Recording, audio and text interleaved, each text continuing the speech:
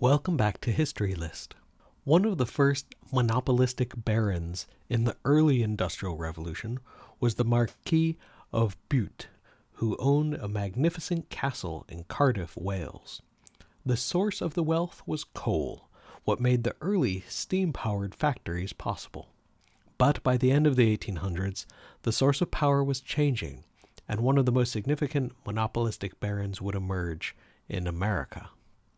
By the 1860s, oil drilling had successfully been carried out in the United States, and soon the uses of oil, refined into substances like kerosene and petroleum, became apparent and profitable.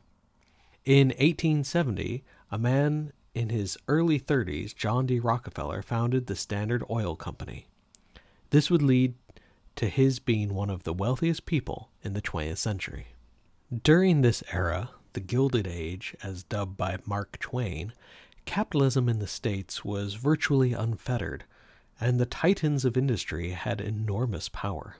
In the 1890s, the Vanderbilts built one of the largest still-standing mansions in the United States, the Breakers, in Newport, Rhode Island. As a consequence, Newport became for decades the summer getaway for the wealthiest Americans. With 70 rooms, the Breakers was called a cottage, and only lived in for a period of a few weeks during the summer. An aristocracy was emerging, the likes of which the nation had never seen. The Vanderbilts were not alone, however. In Manhattan, J.P. Morgan had a house that took up a full city block of prime New York real estate. It was demolished in 1928. Morgan conquered Wall Street during the turn of the century and helped create several big companies, not only his namesake, J.P. Morgan Bank, but also U.S. Steel and General Electric.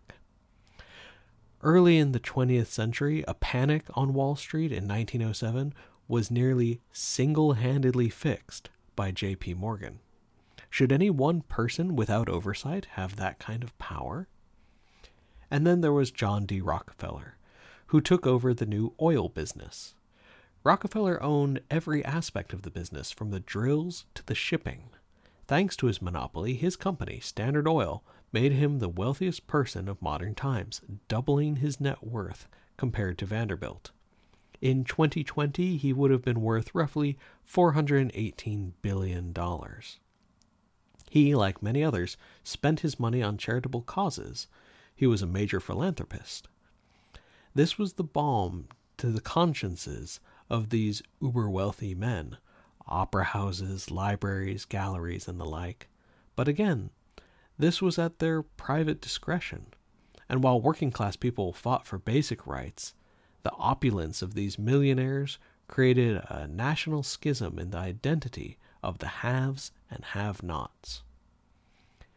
In the decades leading up to the 20th century, there was no one to restrain these titans, but that would slowly change in the decades to follow. By 1913, the new progressive era led to the creation of the Federal Reserve. After the Panic of 1907 had caused, the Reserve was tasked with regulating America's finances. Rockefeller, who lived to be 97, saw these changes and more. In 1911, the Supreme Court split his business into separate companies, including Exxon and Chevron. By then, he had long retired. Further, by the 1930s, there was a new capitalism, Keynesianism, which stood as a challenge to Rockefeller's style of unchecked wealth, arguing that governments must keep companies in check, as they represent the will and well-being of the people. This was anathema to the Rockefeller ethos. A social Darwinist, he thought his wealth was due solely to his ingenuity and abilities, an application of survival of the fittest to the standing of individuals in a society. In this mindset, the poor were merely too weak or too stupid to be wealthy, to paraphrase a recent television show. This was not just theory. Rockefeller was responsible for the Ludlow Massacre in 1914, when strikebreakers murdered a group of women and children who were living in tents with the strikers. As America and the world began becoming dependent on oil, there was a risk of climate change quietly developing as well.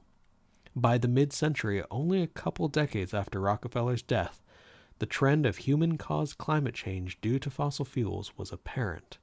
Yet half a century later, we are still struggling to deal with this existential crisis. The substance that made Rockefeller a millionaire is now literally killing people around the world, casting his already troubled legacy into even harsher light. When we return on History List, we examine another American, this time one who changed women's rights with global ramification. Sex education, contraceptives, and abortion. Margaret Sanger awaits us in the next episode.